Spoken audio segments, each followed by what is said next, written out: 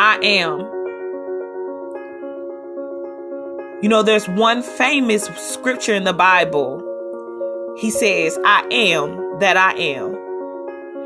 Who is I am? God is I am. And I am can do anything but fail. I am has the power to overturn our situations. I am has the power to overturn our storms. I am has the power to conquer all things pertaining unto every matter of life, every walk of life, every area of life. God has the power to change our stories, to change the trajectory of our story, to change the trajectory of our life. And our span of life has to increase because I am is there. I am is covering us. I am is healing us. I am is restoring us. I am is bringing all things back to our remembrance. I am is He is that He is. He is that He is. The great I am.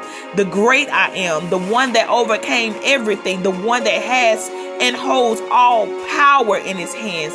All authority in His hands. I am the one that came before us, the only wise God, the only wise King, the only wise one. I am that I am. He is the everlasting God, the Prince of Peace. He is the one that goes and prepares a table before us in the presence of our enemies.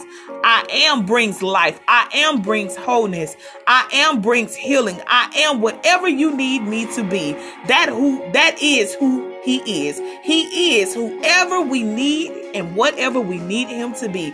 The great counselor, the mighty God.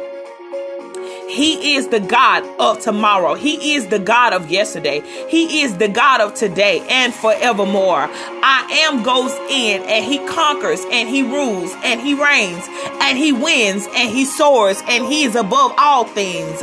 He is the great I am. God is not a failure. God is not a loser. God is not what the enemy is. God is the opposite, and God is fighting our battles for us. Pray, O children of God, that God will do exceedingly and abundantly above all we could ever ask or think, according to the power that works in us. We have some ground shaking power. We have some mind shaking power. We have some ground breaking power in the inside of us. It's time for us to take our place in the earth and subdue. Beloved, I love you. Be yet encouraged in the Lord. Until next time.